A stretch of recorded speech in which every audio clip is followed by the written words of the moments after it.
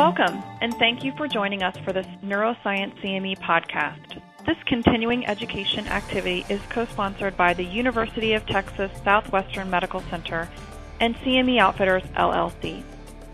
This CE-certified activity is funded by CME Outfitters, LLC, and supported by educational grants from Lilly USA, LLC, and Pfizer Incorporated. This activity is titled Schizophrenia, treating a chronic disease with a focus on early intervention, adherence, and recovery. Our distinguished faculty for this activity are Dr. John W. Newcomer, Dr. Deanna O. Perkins, and Dr. Alexander S. Young. Dr. Newcomer, our moderator for today's activity, is the Gregory B. Couch Professor of Psychiatry, Psychology and Medicine, and Director of the Clinical Trials Unit at the Institute of Clinical and Translational Sciences, or ICTS. He is also the Director of the Regulatory Support Center at ICTS and Medical Director of the Center for Clinical Studies at Washington University School of Medicine in St. Louis, Missouri. Dr. Newcomer has disclosed that he receives grant support from the National Institute of Mental Health, the National Alliance for Research on Schizophrenia and Depression, Bristol-Myers Squibb Company, Janssen LP, Pfizer Incorporated, and Wyeth Pharmaceuticals. He serves as a consultant to AstraZeneca Pharmaceuticals LP, Bristol-Myers Squibb Company litigation regarding medication effects, GlaxoSmithKline, H. Lundbeck AS, Janssen LP, Organon Pharmaceuticals USA Incorporated, Otsuka America Pharmaceutical Incorporated, Pfizer Incorporated, Solvay Pharmaceuticals Incorporated, Tikva Therapeutics Incorporated, Vanda Pharmaceuticals, and Wyeth Pharmaceuticals. He serves on the Data Safety Monitoring Committee of Dai-Nippon Sumitomo Pharma America Incorporated, Organon Pharmaceuticals USA Incorporated, Schering-Plough Corporation, and Vivus Incorporated. Dr. Newcomer also receives product development royalties for metabolic screening forms from Compact Clinicals, Jones, and Bartlett Publishing. Dr. Perkins is a professor in the Department of Psychiatry at the University of North Carolina and Medical Director of Outreach and Support Intervention Services, or OASIS, in Chapel Hill, North Carolina. Dr. Perkins has disclosed that she receives grant/research support from Janssen LP. She serves as a consultant to Dai-Nippon Sumitomo Pharma. She is on the Speakers Bureau for Eli Lilly and Company. Dr. Young is a professor in the UCLA Department of Psychiatry and Director of Health Services at the VA Desert Pacific Mental Illness Research, Education, and Clinical Center in Los Angeles, California. Dr. Young has no disclosures to report. Over the next hour, Dr. Newcomer, Dr. Perkins, and Dr. Young will lead us through their presentation. The faculty have been informed of their responsibility to disclose to the audience if they will be discussing off-label or investigational uses of products or devices. A course guide for this activity, which includes slides, disclosures of faculty financial relationships, and full biographical profiles, can be found at neuroscience.cme.com/380 or call 877-CME-PROS. To receive CE credit for this activity, you may complete the post-test and evaluation at neuroscience.cme.com/test, or you can complete the credit request form and evaluation form, which are included in the course materials. Thanks again for joining us, and we hope you enjoy the activity. Welcome to NeuroscienceCME TV, your personal link to the most widely recognized experts in the dynamic world of the neurosciences.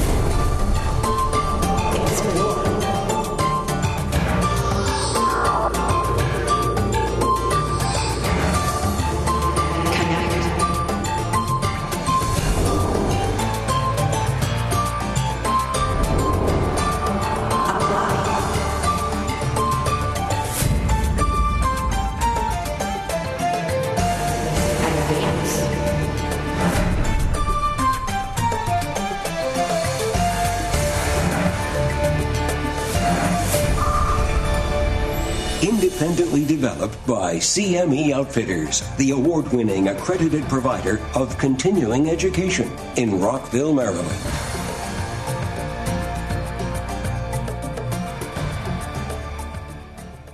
Hello, my name is Dr. John Newcomer. I'm the Gregory B. Couch Professor of Psychiatry, Psychology, and Medicine, and Medical Director of the Center for Clinical Studies at Washington University School of Medicine in St. Louis.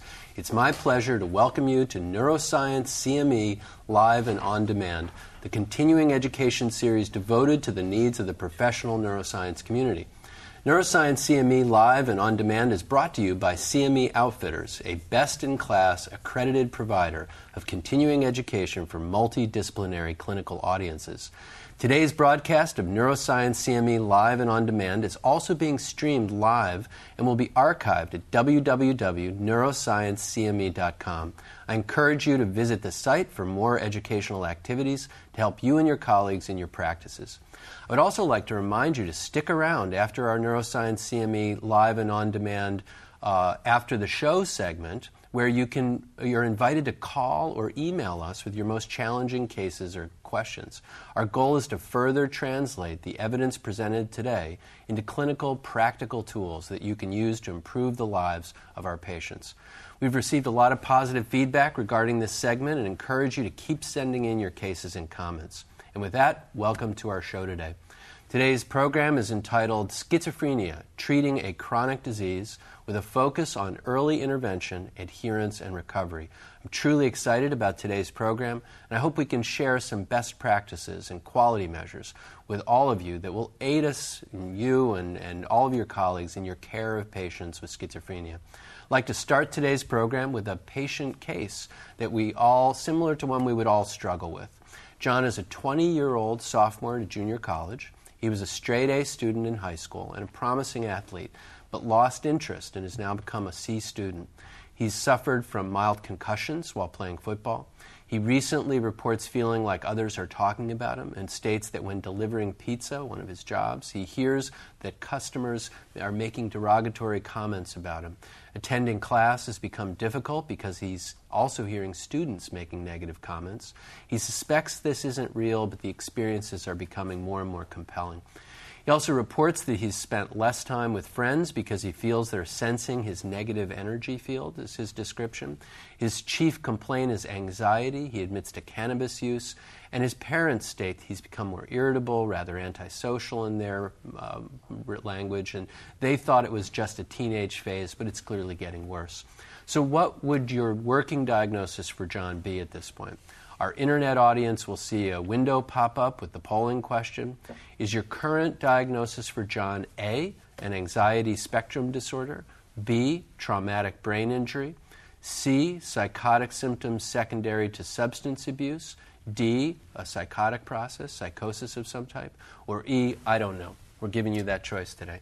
Please make your selection now. I look forward to discussing your responses with our faculty, and hopefully we can discuss some of the evidence that may help guide your decisions. Let me now quickly review our learning objectives for today. Our first learning objective is to utilize available tools and evidence to improve the early recognition of schizophrenia. Our second learning objective is to identify the key considerations that may impact adherence and outcomes when developing a treatment plan for patients with schizophrenia. And finally, to create a treatment plan that includes patients, families, and the whole treatment team. We also want to evaluate the usefulness of competency assessment instruments in the evaluation of clinicians and our skills so that we can improve our clinical skills. I would now like to introduce you to our faculty joining me today.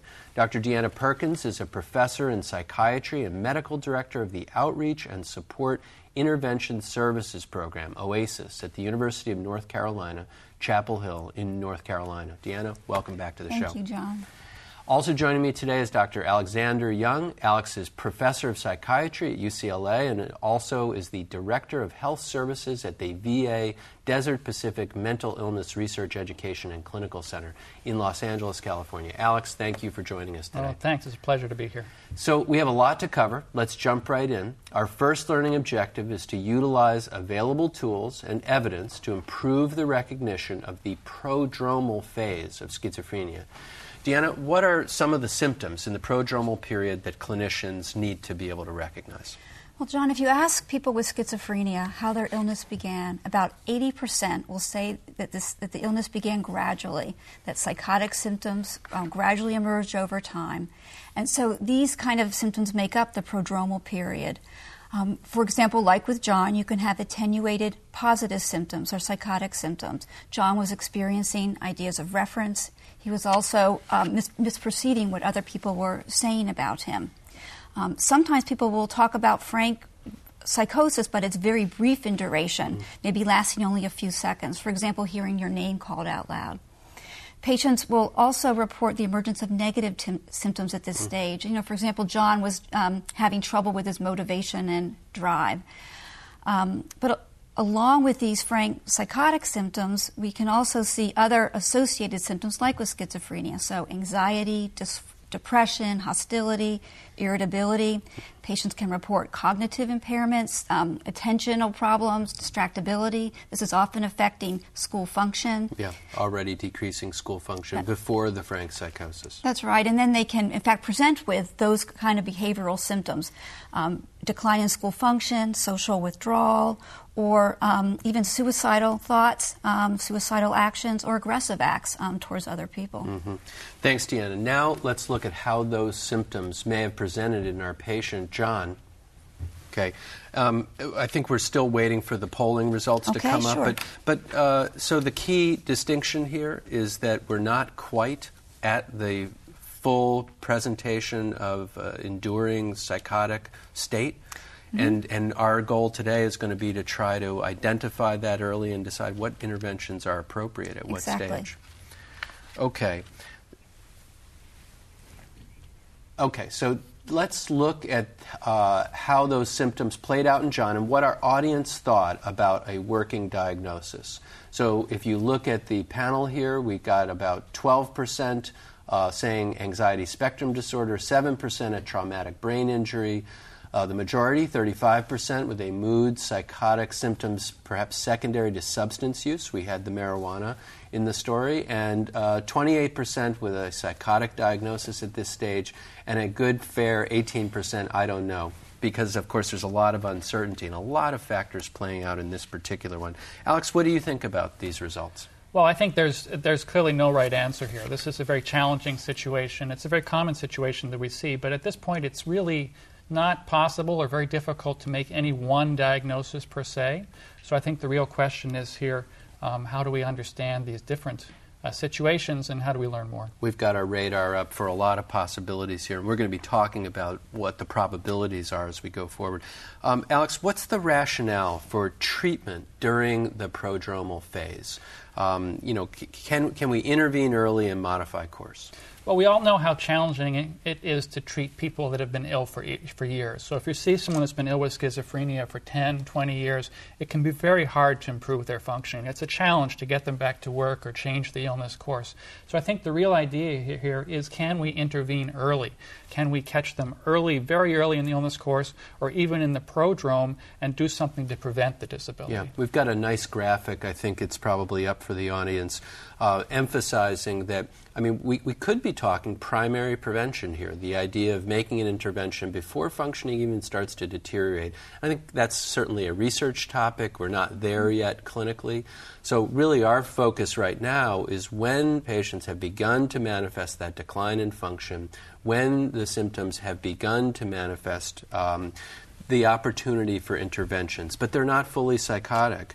I think the real question, Deanna, if we're able to modify the course of illness, should we be starting antipsychotics at this prodromal phase? It would be great to have an intervention that we knew worked and was safe. So while 80% of people who develop schizophrenia will have a prodrome, is only a third or less of patients who are experiencing these psychotic-like symptoms that actually go on to develop a psychotic disorder of any kind. So we've got 2/3 who are just not going to go there. 1/3 is. Are there ongoing research projects that look at early interventions and these different trajectories? Yes. This is something I've been following these patients long term and just struck by the fact that someone like John can completely remit. So the work that I've done has been with the North American Longitudinal Prodrome Study, or NAPLES. And this is a consortium of NIH-funded studies that have pooled their data in order to better understand risk factors for developing schizophrenia. And here we found consistently across sites, less than a third developed a psychotic illness. What we have done now is developed a set of diagnostic criteria that can reliably identify this clinical high-risk state, and are now in ongoing efforts to try and develop biomarkers that can further our ability to identify who is really at risk for schizophrenia. Who's going to turn into the one-third. Alex, can you say more about the risk factors for progressing on to frank psychosis, and what groups of patients might be at greater risk? Right. Even though we can't say really who's going to go on to develop schizophrenia, there are some things that make us more concerned and make it more likely. Certainly things like family history, a family history of psychiatric illness, or ongoing drug abuse. Those are things to be concerned about. In general, the things that worry us more is when the symptoms start to look more and more like fully formed schizophrenia. So when the psychosis starts to look like the kind of psychotic things that we see in schizophrenia, the more bizarre or the more delusional or the fully formed hallucinations, or when the cognitive deficits start to look like the more profound cognitive deficits that we see in full schizophrenia. As those move along, it becomes more and more likely that schizophrenia is going to be the diagnosis. So maybe taking the next step for those patients who do go on then to develop an enduring psychosis, Alex, can you tell us about, there's research talking about early interventions in that population. They've now crossed the line, but it's that first opportunity to really aggressively treat. Right. This is where we really want to get better at what we're doing. It's a very exciting area. The idea is, again, we have these folks that are chronically or persistently ill and disabled and may have lost a lot of the skills that they need. The hope is, can we intervene really early and change the course of the illness? And there hasn't been a lot of research in this area. There's not. There's a few studies here and there, but really there's a need for more work. So this is where NIMH has recently started a large research study to really better understand treatment, to take what we know, some of the evidence practices, apply them to this early group, and see if we can really change the trajectory of their illness and really prevent the disability. Yeah. So, Deanna, then stepping back, we've talked about early interventions for the prodrome when we don't know who's actually going to go on. We've also talked a little bit about interventions for people who now clearly have the illness and are going to be going on for an extended course. Can you summarize for us what clinicians need to remember here for all these early interventions? So when people are presenting with this mix of symptoms that look like psychosis but aren't severe enough, perhaps mood symptoms, here is where monitoring is really key. Because if that person happens to be unlucky or in the third that's developing a psychotic illness, you want to catch it as psychosis emerges. You don't want there to be a year or two delay in treatment. So frequent monitoring is key. Also, this is not time for every 4-month visits. No, and also there's a lot of education that's happening during this monitoring. So when a person does become psychotic, then you can you already have a therapeutic alliance, and acceptance of treatment is much more likely. Also, while a person is experiencing these high-risk symptoms, we can also pay attention to the functional impairment. So psychotherapeutic interventions that one would use with any high school student or college student that is having functional impairments can be potentially helpful at this stage. And it's going to pay off whether they go into the 2/3 that don't progress or whether they're in the 1/3. So I think that was very useful for clinicians, certainly for me. Thank you both. Let's now move on to our second learning objective, which is to identify the key considerations that may impact adherence and outcomes when you're creating a treatment plan for patients who now have clinically significant psychotic symptoms. Deanna, I know you've done a lot of work in this area. What are some of the key risk factors that will impact medication adherence? So I like to think about factors that affect ability to be adherent, someone who wants to take their medicine or is at least willing to, but is having trouble, and then factors that affect motivation to take medicine at all, their willingness to take medicine. So factors that affect ability are things like drug use, depressive symptoms, cognitive dysfunction and disorganization, lack of Things like lack of insight, medication side effects affect a patient's willingness. And interestingly, in first episode patients, we find that a poor treatment response affects a person's willingness to engage in treatment. People are expecting here to get better. Yeah. And that's not unlike anybody else. Alex, can you say something more about there are some patients who don't want to take their medicines, but there are some patients who really want to and yet are having trouble getting the rubber on the road. What's going on here? Well, it's important to realize that's not only in schizophrenia that we see that. In people, for instance, with other chronic illnesses or persistent disorders like, for instance, hypertension, many people, a large proportion, actually don't take their medication reliably. And if they may miss a dose, forget that they took it, they may actually feel better and have no immediate consequences of missing a medication dose. So the people with schizophrenia have those kind of issues. They may also have, on top of that, there's also a group that's going to have trouble with disorganization.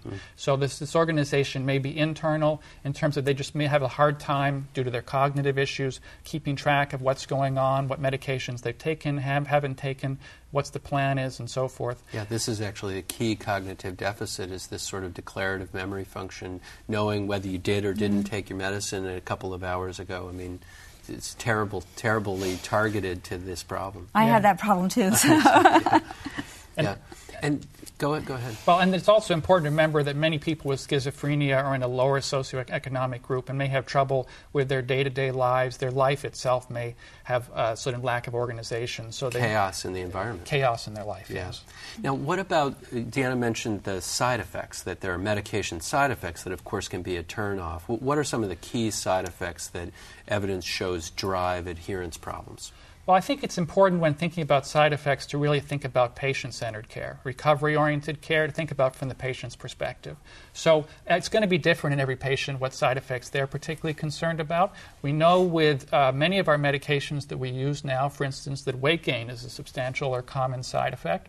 That may be something that's concerning to some people. Others should be concerned about that, but may not be.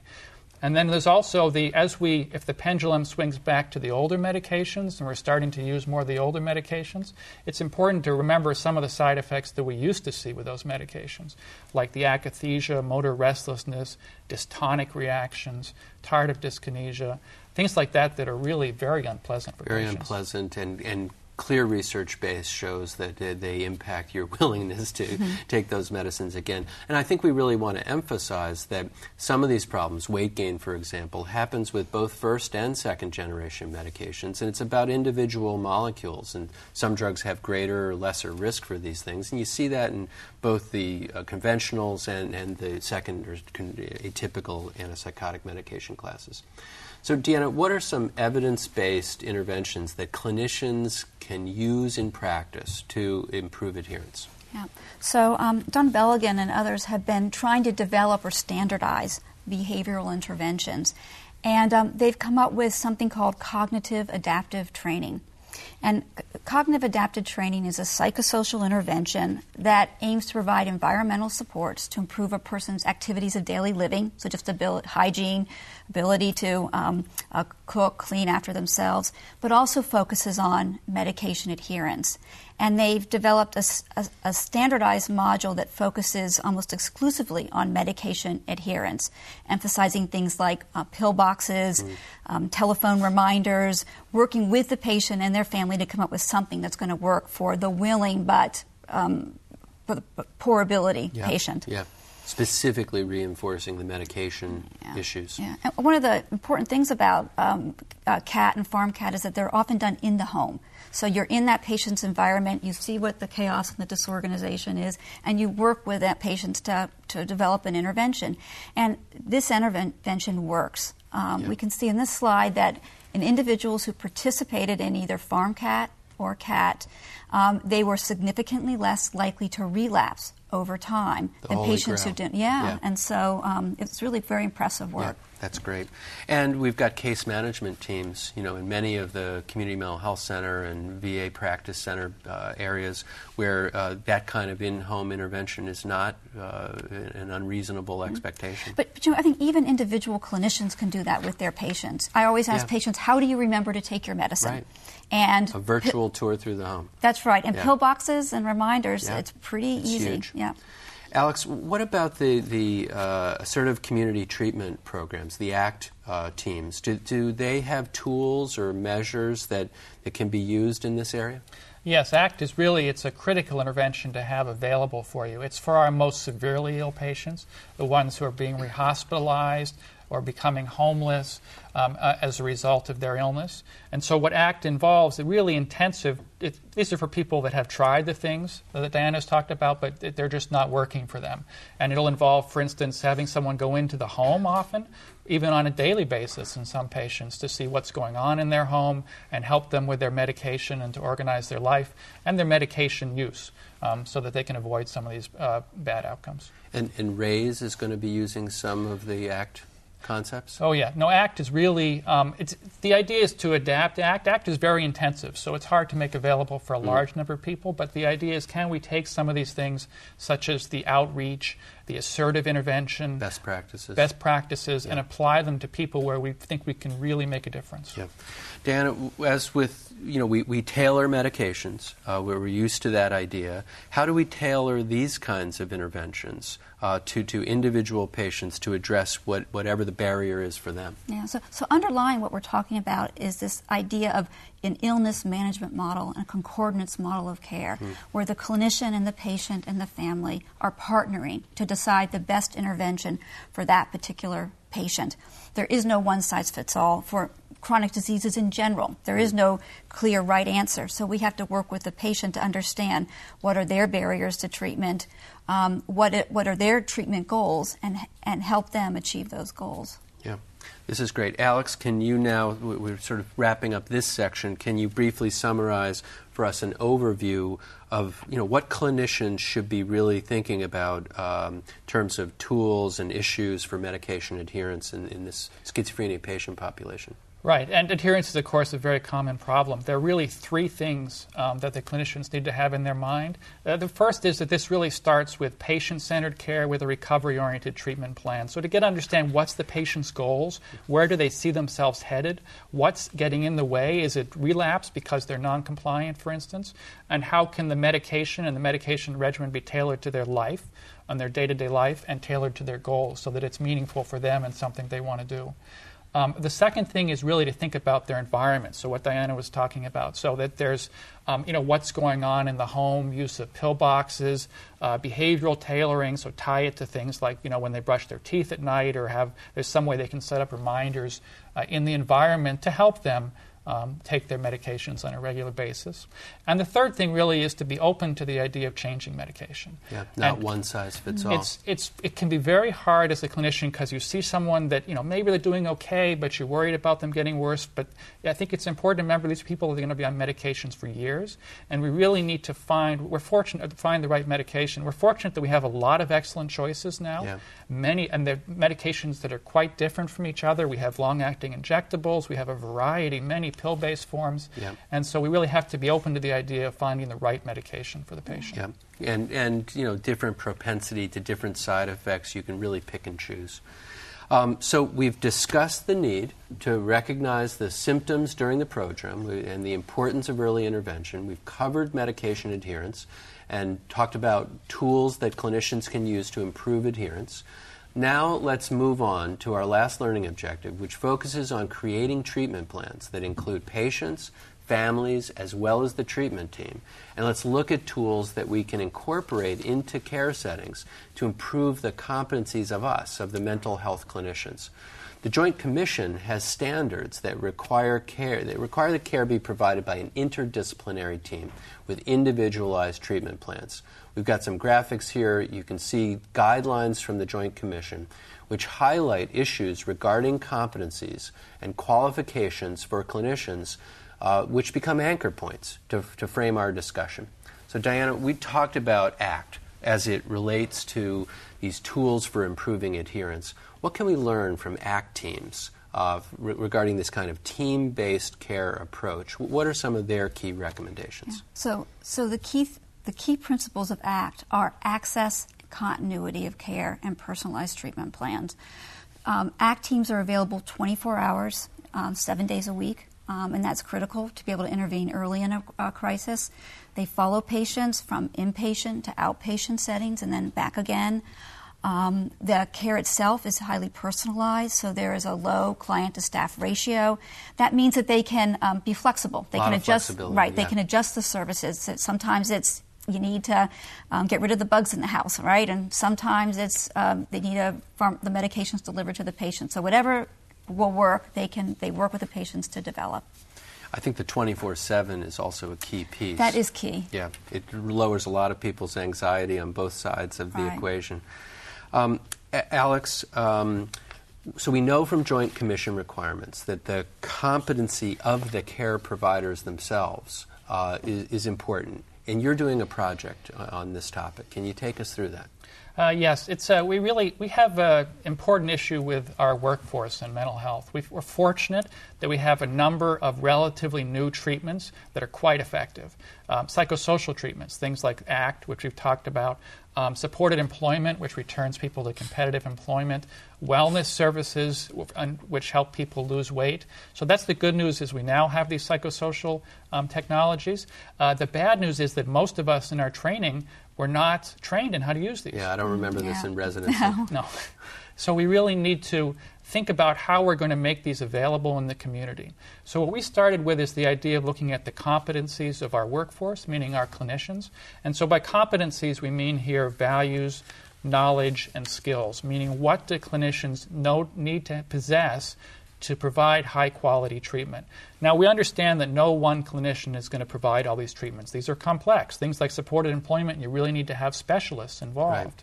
But at the same time, everyone on the team needs to know which patients are appropriate for these treatments and when to refer patients and which patients. To those key team members. Right, exactly. And those people need to be on the team. So what we said is, how can we understand this? And what we started with is we had a national panel process where we brought together experts and patients and clinicians to figure out what the competencies are that clinician teams need to have to provide these new services and to really achieve excellent, high-quality outcomes. Mm-hmm. So we came up with a competency set, which is available on the web as part of the materials. And then we then said, well, we'd like to try an intervention to improve these, see if we can improve with education, but we first need a way to measure them. Because if you're going to, I think, and this is something that really is critical for folks who are thinking about their team or the clinical team that they work with. At your hospital or your CMHC. Right, or a virtual team if you're a private doctor in office and you set up the team around in the community. So what we did is we developed a survey instrument. There are various ways of measuring competencies. You can do it with semi-structured interviews with folks, but we thought for this that we develop actually a survey that is completed by clinicians. And so we developed an instrument, subjected it to the standard sort of psychometric testing, and basically showed that we were able to really accurately measure the competencies of the clinicians. We've got a graphic up just showing, great psychometric properties. Mm-hmm. And the instrument, as you said, is on the CME Outfitters website for today's program. Right, and these are measurable things. And so then we engaged in a project with Ed Knight and some other experts in this area who went into mental health centers in a couple Western states, did an intervention to improve competencies and move care to a recovery model, and measured them before and after using this instrument, and found that indeed it is possible to improve these competencies. You can move the numbers and move performance. Yeah. Now, Alex, you were also a lead investigator in a VA study looking at quality improvement in schizophrenia. It's called EQUIP. Can you brief us on that study? Right. So the idea here, this is out of the VA, which has really a national interest in improving the delivery of evidence-based and recovery-oriented practices. So there's a national VA quality improvement initiative called QUERY, which provided funding for this controlled trial, where we studied an intervention to bring some of the newer practices to mental health clinics and improve the extent to which clinicians provided them and improve patient outcomes. So we had it was a controlled trial, so we had 8 sites altogether, 4 of which are in the intervention and 4 were in a comparison group. So we had 4 intervention sites at Houston, Bronx, New York, Temple, Texas, and Long Beach, California, where we worked with the leaders at the sites, the policymakers in the networks, which in the VA is called the VISN, and also at the clinics, and also work with the clinicians and the patients as well to really see if we can get more of these new practices going You've got 4 patients. visits here. This is a really representative sample. Right, and it's anytime you're trying to get things going, you find that every clinic is different. Yeah. So every clinic has its own challenges. We tried to develop a model that would respond to the needs of the clinicians and the patients, which may be very different in different locations. And you can see this is the overall model that we used. The overall idea is an evidence-based quality improvement approach. So we all know, and JCAHO requires quality improvement activities, but at the same time, we know now how to provide quality improvement. There are certain things that work with regard to improving care, and we now know that. So that's where evidence-based quality improvement comes in. We worked with the policymakers, the leaders, the clinicians, and experts in quality improvement, brought them together to design and implement a process to get treatments going. Now, all the policymakers in all these 4 networks told us, we gave them a list of evidence-based practices. We said, which one of these would you like to get more going for your patients? And they all told us that they were concerned about weight. They wanted better services for weight, and particularly weight counseling around diet and exercise. And they also told us they wanted help getting patients back to work. And so we focused on making those available, meaning making sure, and when we started the project, there were no wellness groups going at these clinics, which I don't think is that unusual, and supported employment was hard to come by. Right. So we created those services, but then we found also that we needed to work with patients and clinicians to get patients to actually use them, because everyone's used to the 15-minute med checks and the quick in, quick out, and no one's asking patients about whether they want to work, for instance. Yeah. So we routinely, using a kiosk technology, we routinely ask patients questions about what they're interested in and their preferences, and we provided that to them and their clinician to get a more mutual, informed treatment planning process going. And we found remarkable things, like we found that 40% of patients wanted to return to work. They wanted competitive employment. And nobody knew that. No one was asking. Nobody was asking. That's right. Yeah. Patient knew it. Right. Yeah. And so we put quality managers in the clinics. We created reports and reminders to the clinicians and education for the patients so that the patients would ask for things. And the clinicians, when the patient asked or they realized there was an issue in the patient, they would know what to do with that information. They would say, well, we have a supported employment program that we know of, or we have a wellness group going. It sounds like an ideal program to get ready for your next JCAHO visit. And again, there are resources on the webpage about this. So, Alex, so what turned out to be some of the key barriers to optimal care that got identified in this and some of the other work you've done? Yeah, I think one of the key barriers was really, again, this workforce issue. We need to help our clinicians and our policymakers understand and our patients understand some of these new things. So we really have new treatments available that work, but the awareness of them is relatively limited. So, what is supported employment? People didn't really know who was appropriate for them, what they should be asking patients to know whether they should go to supported employment, what that meant for the patient, what's the commitment, what effect does it have on benefits, all these kind of questions. So really the competencies of the clinic were important, and also just the organization of care. Again, we need to think about, we're talking about more than just brief medication checks here. Right. We're really talking about building in a routine process and not just having psychiatrists by themselves, but to have them as part of a team that's really thinking about some of the functional outcomes and some of the rehabilitation that we can use. This gives you a capacity to do much more. Yeah, and you mentioned that virtual teams, and I Yeah. think that's often what myself as a clinician who may not have a whole team of social workers and voc rehab have to kind of look for in our communities. Because the resources aren't there. And I'm not going to be asking questions about weight gain if I don't have an intervention that's going to potentially help the person with the weight gain. Mm-hmm. And so becoming aware of what community-based resources there might be, is there vocational rehab services in your community, all those things I think can be helpful in constructing this virtual team. Now, I wonder if some of this lack of resources or lack of, sometimes knowledge about exactly how to intervene, if that doesn't contribute to some of the burnout that you see among clinical staff. Yeah, no, I think it's difficult for people because, we all come into this profession because we want to help people. And if our time is very limited and we don't have access to the practices that actually get the patients better, then it can become very discouraging for staff. Yeah. So Alex, what then were the recommendations, the sort of policy issues to improve care that came out of all this? Well, we really need to start by getting a process together with clinicians, patients, and policymakers, a quality improvement process, because the expectations are quite different. For instance, we found that the policymakers were very interested in weight and work as outcomes, but the clinicians were sort of burned out in that regard. They said, well, I'm just keeping the psychosis under control, and that's my priority, and I can't think about those things. So we really need to bring those parties together, and the patients had their own set of objectives and expectations, and so we need to really bring those groups together so we have a coherent plan. Now having said that, there's also a need for really a robust service system. So we need to, the clinicians need to know, well, if I ask someone about work, can I do something with that information? Yeah. Because for years I haven't asked because I was, some clinicians will think they can't return to work, which is, turns out the research shows is not true. But they do need supportive services. Yeah, you've got to have a program to work in. And where are they in my community? No, I think Deanna made a good point about, it's very hard to go fishing for certain problems if you don't, in fact, have any tools up your sleeve to try to solve it. Yeah. So, Diana, what about the family? Do they have a role in helping to improve outcomes? I mean, we've been talking about multidisciplinary clinical teams. What about the family? I think the families are an excellent tool that we have up our sleeve, and often they're underutilized. We know that family intervention can prevent relapse and improve outcomes. But what the tools families need, first of all, is education. They need education about the illness and factors that reduce relapse risk, and they need to be part of the treatment planning. What resources do they have?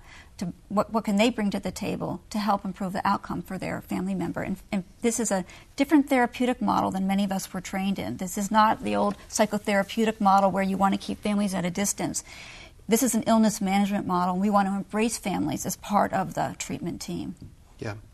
And Alex, I think there was also some guidance. We've got it mostly on the web at this point in the program, but in actual, I think we have a graphic here about some approaches that can be taken.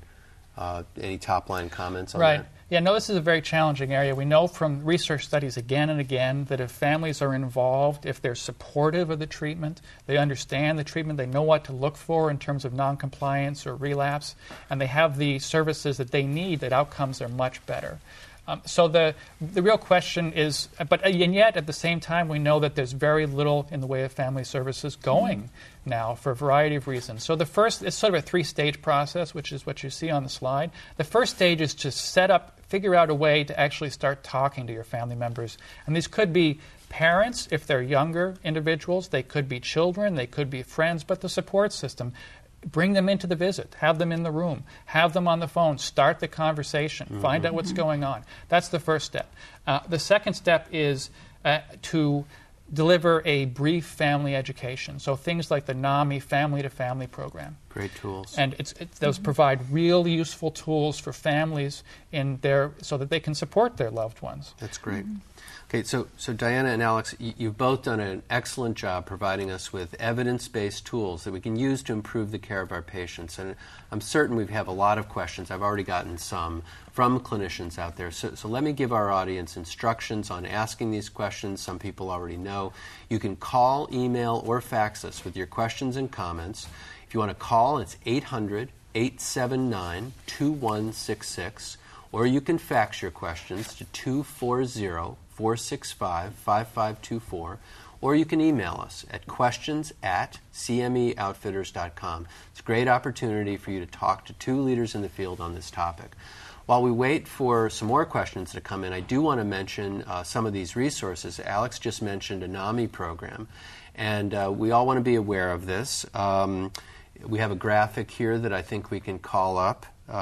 It's got the NAMI peer-to-peer program and a web address. The NAMI family-to-family program, that's a really great tool, another web address. I'd also encourage you to look at in your local communities, school and community-based resources that are often available.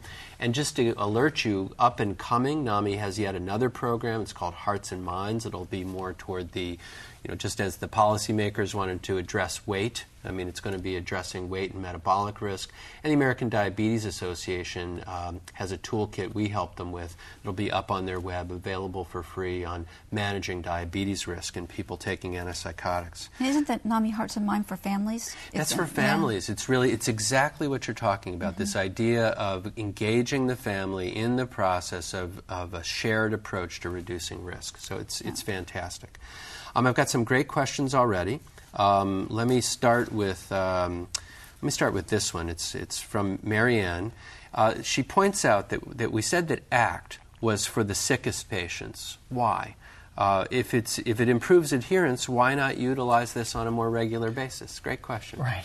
And the answer is it would be great to use it on a more regular basis. The real problem is the cost, that it's a very resource-intensive intervention, and the cost is much higher, 5 times as more than we are usually spending on individuals at clinics. So if people can make it available, that's great, but as it is, we probably need to focus it on people who are homeless or getting rehospitalized or persistently non-adherent, or who have maybe going back to jail or have behavioral a little more problems. Targeting toward the highest risk population. Another great question, Diana, can you differentiate, it's Dr. Chin, can you differentiate the evidence regarding treatment in the prodrome versus treatment in first episode? Right. So there are only 3 studies, controlled clinical trials for treatment in the prodrome. One involved an antipsychotic alone, one involved an antipsychotic and psychotherapy, and one involved psychotherapy. And they showed that all of those interventions worked while they were active at reducing the risk of psychosis. People that got the active intervention after a year were at much lower risk of developing psychosis. Once the intervention stopped, the risk returned back to what it would have been. So they don't offer any long-term intervention, with the exception of the psychotherapy, which actually seemed to have some lasting benefits long-term. Very interesting. And as you pointed out earlier, and we really should emphasize, 2/3 of this prodromal population is actually not going to go on to get psychotics. So you may be exposing a lot more people to the risks of antipsychotics than need to be. And also, what may be appropriate at the prodrome, even for a psychotic patient, may be different than what happens when someone develops the disorder.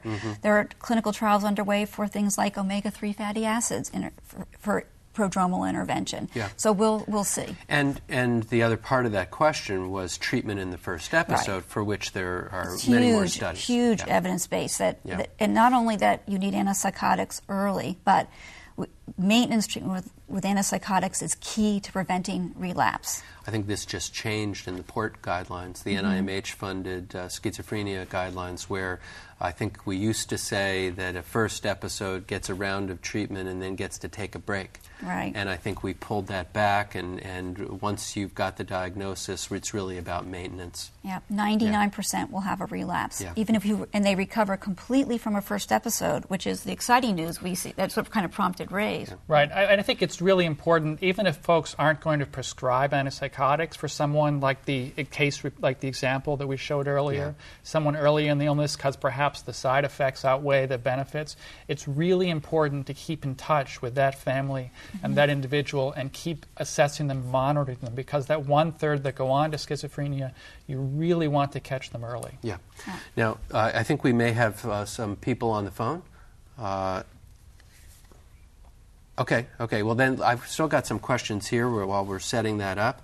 Dr. Wadner, how do you switch the patient who's gained weight, first episode patient who's gained weight, and the family doesn't want to switch? They're worried about, understandably worried about the recurrence of this terrible psychosis, which has now presumably gotten under some degree of control. Right. So that's where an engagement with the patient and the families over their priorities and working with them. So families may be so afraid of relapse risk that they're not willing to try switching. And truly, that is the main risk of switching antipsychotics, is the second medicine may not work as well. A person may suffer a relapse. So I really do think that's an individual decision. But they do need to understand the significant consequences of weight gain, engage them in these behavioral treatments that can work. I even use, and these are they're research trial based, but they're not FDA approved, but something like metformin I have found to be useful in presenting weight gain, and there are controlled clinical trials that suggest some of these adjunctive medicines might have a benefit. And we just want to emphasize, that's off-label. It there are randomized trials at this point supporting that. It's not an FDA-approved indication. One of my concerns about metformin in this population is metformin's got its own set of liabilities, including a long-term diarrhea that can be quite a challenge. Yeah. So it's all exploring risks and benefits with the patient and family, and then coming up with clearly the long-term education about this patient population goes on in the United States, in the public sector certainly, to have an average age of death of about 52. And it's from premature coronary artery disease typically, and so we're trying to nip the risks in the bud. Exactly. And it's much easier to not gain weight than it is to lose it. Exactly. Boy, that's something that's we all know, even in the best of circumstances, losing weight is a big challenge. And I think the other thing that's worth remembering is that the best strategy for managing a side effect is to remove the agent that's causing the side effect and switch to something else. So that's right. Yeah. That's a general principle, not only in psychiatry, but in National Cholesterol Education Program, the Adult Treatment Panel Guidelines. If there's a so-called secondary cause of dyslipidemia, level 1 intervention is remove the offending agent if at all possible. Though we have to remember this is not necessarily an easy thing to fit in, because if you're switching antipsychotics, you can't have the person back in 3 months. Yeah. You have to have them back frequently. Yeah. So you can detect the psychosis early on and manage it, to go back to the agent or adjust the agent. I mean, I've worked in lots of different practice settings, and in those settings where it was really mandated by the medical director that during a switch, the patient has to come back within a month, not necessarily at a month, but within a month. During that early transition period, I mean, we save so many potential relapses. And this is also where you engage the family and having a relapse prevention plan, and the family knows what symptoms to monitor, because they can be a useful tool. The watching is happening in the home as well. Yeah. Great question here from Dr. Edward Gentile. He's in southern Arizona. It's unclear to me from the presentation whether or not you're advocating early intervention with antipsychotics as part of the intervention. If you are, why or why not? In what instances would you suggest it according to the data so far? So antipsychotics are reserved for when a person has persistent psychotic symptoms that meet criteria for a brief psychotic episode or schizophreniform or schizophrenia. The prodrome. But these prodromal symptoms, I have followed now over 100 patients, and I have seen people who I were sure were going to develop schizophrenia. A month later, they're gone. And 5 years later, the symptoms are still gone. So these kind of psychotic-like symptoms can be very transient. The brain's developing, people are under stress, they can be overwhelmed, they can be using substances and stop using substances. There's all kinds of reasons why only a third get psychotic, but it's really true. We're talking, I think it's important. He didn't mishear us. We were talking about it because there have been experimental trials looking at antipsychotic use in that prodromal population, and it works. It's just while they take the medicine, it's a risk benefit, because 2/3 of people aren't pre-schizophrenia, and so here you're exposing them to an antipsychotic with the neurologic risk, the weight, metabolic risk, and they were never going to get schizophrenia anyway. So that's the problem. I've got a key question here. Can you talk about, Dr. Minglo, can you talk about the role of meds and getting to recovery? How do you define recovery? It's a great question. It's a great question. It's a great question, and there have been whole conferences, and SAMHSA has an official definition. Large documents. I think there's certain features of recovery that we can keep in mind as clinicians. One is it's really a focus on the process and the possibility of improvement. People aren't going to be cured of the illness, but there is the possibility of improvement, and we need to keep that in mind. Second thing is it really involves having a patient-centered approach to care, that the patient is driving the care. We're consultants to them, we're educating them, but in the end it's them and their family that's going to determine what's going to happen. And then it also means that we really, when a patient wants a recovery-oriented services, if they come to us or they say, I want to get back to work, we have to have something to offer. And we do, the research does, but we have to actually know how to proceed with that. Yeah. Well, and to segue into another question that we got, here's somebody asking, I work in a community mental health center. How can we make CAT and PharmCAT available to our patients? How can folks now access some of these tools that are being developed in the research setting? I mean, that's a great question. I've actually written to the authors, and they've been willing to share the manuals, and so I think those things, they may even be available on their website, I'm not sure, but I think that's, and there are, I understand, some toolkits that are potentially, people can access through SAMHSA. And you can start by having education or in-service for your clinicians, not just the doctors, but the other folks, the social workers, psychologists, nurses, if they're available.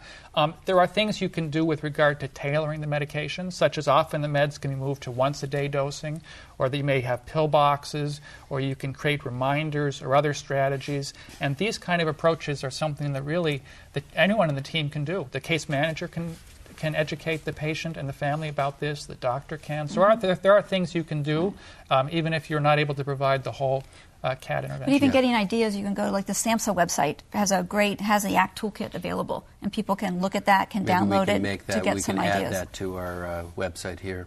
I've got a great question here from Dr. Rolando. What's the evidence regarding these agents, both conventional and atypicals, and weight gain? I think I said they were different molecules. Explain. Good, thank you. The issue is you'll now see in the FDA labeling, the package insert labeling for the second-generation drugs, reference to the idea that these drugs exist along a spectrum of risk, and there are drugs which have greater risk for producing weight gain and dyslipidemia and hyperglycemia, and there are drugs with lesser risk. We don't have drugs with zero risk. And I think we want to emphasize that you see that same spectrum of risk in the first-generation group. There's not quite as much data available, but it looks as though some of our very first antipsychotics, chlorpromazine, thiazidine, mesarizidine, these drugs had nearly the weight gain liability as some of the drugs that are associated with the largest effects in the second-generation group, olanzapine and clozapine. So I don't think this is a first versus second-generation issue. This is about high-risk versus low-risk individual agents. And it's about managing. It's a challenging situation because some of our most effective agents are also the ones that cause the most weight gain.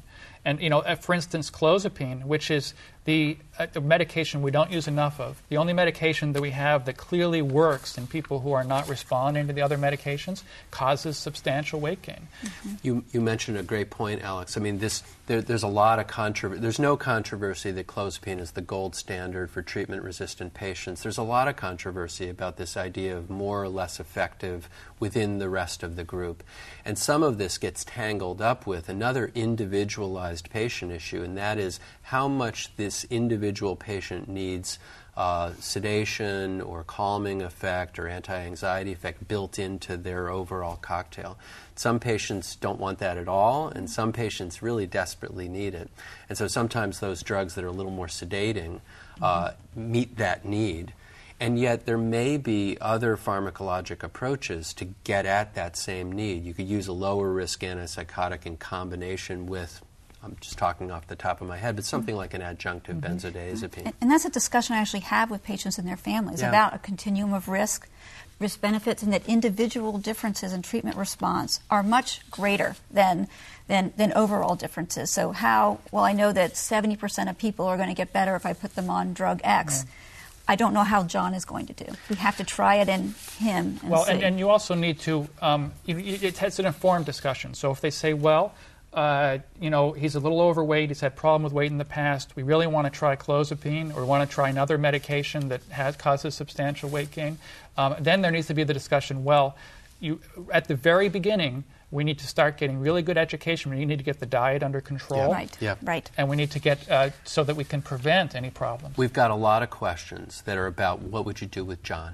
Yeah. Okay, so you want to tackle that? I think this was your patient. I actually saw John on Friday, and what we talked about with John, first of all, is providing some education, because these are scary symptoms. He doesn't know what these are. And it's a relief for him, actually, to hear that it maybe is mind playing tricks on him. Because if it's real, if the people are really criticizing him, that's a terrible thing to have happen. And so just providing that education often reduces anxiety level. The second thing we're going to do with John is provide him with some psychotherapy. And the psychotherapy has both a cognitive behavioral approach, what makes you think that these people are talking about you? Is that the only thing that could be happening? How can you check it out? For example, so standard cognitive behavioral approaches, and then we do a lot with stress management, because I think as the interventions that have been part of these clinical trials really work to reduce anxiety. And these interventions are going to help John whether he's what. in the 2/3 that goes on not to develop a psychotic disorder or the 1/3 that does. That's right. I mean, when anyone's overwhelmed, you get a little crazy. Yeah. And John's clearly overwhelmed. And so those are the psychotherapeutic approaches. In terms of medication, if he were to meet criteria for major depression, I might try an antidepressant. Yeah. And the other thing we talk about is the importance of monitoring, that he knows that these symptoms can get worse, but usually they don't, and that we're going to work with him to try and prevent them from getting worse, and his family. Yeah. But if they do get worse, what do they do? Yeah. So. Okay, unfortunately we're out of time, but I would remind our audience to stay with us for the After the Show segment, which will start in about 2 minutes. Diana, can you provide us with some clinical points now that clinicians can connect to their care of patients? Yeah. And the first is intervene early. An intervention may be providing education and symptom monitoring for a person who's having these clinical high-risk symptoms, or it may be starting with an antipsychotic for a person who has a frank psychotic disorder. But it's important to reserve the antipsychotics for people where we know where the evidence base is strong, that they are beneficial, because regardless, they're going to need medications long-term, and we know there's significant long-term risk with these medicines. Yep. That this collaborative, patient-centered treatment model is key to chronic disease management, period. And it's as true for your bipolar patients, your depressed patients, as it is for your schizophrenia patients. And then finally, families should be involved in recovery. Yeah. Fantastic. Alex, what clinical connections do you want to give to our audience? Yeah, I would just echo that really the point here is recovery-oriented and patient-centered care, that we need to spend time with a patient, get to know what their goals are, what their strengths are, what barriers they have, what their experience has been with medication, and work on medication in that context. And whether it's changing medication or long-acting medication, provide them with hope and some ideas and some education about where they can go. And the other thing I would suggest is really think about your treatment team in terms of the practices that we know we need to be providing for a substantial number of patients. So it's quite likely that if I went to your clinic or your patient population with schizophrenia, probably close to half of them would want to return to work. Probably more than half of them would be obese or substantially overweight. More than half. More than half. Yeah. I mean, an enormous number. Yeah. And so if we're not providing, if we don't have wellness education, if we don't have supported employment, we know there's something missing with regard to the team and the competencies and where we need to go with this population. That's great. Diana and Alex, thank you both for joining me today. To our audience, please stay with us for our After the Show segment, which will begin shortly. I'd also like to remind our audience to check our website. You heard about a lot of resources that are going to be there, www.neuroscienceCME.com, for a complete listing of broadcasts as well as these resources. I'm Dr. John Newcomer, thanking you for joining us today, and I hope you're able to incorporate the evidence we've discussed today into improved care for your patients. Thanks. See you next time.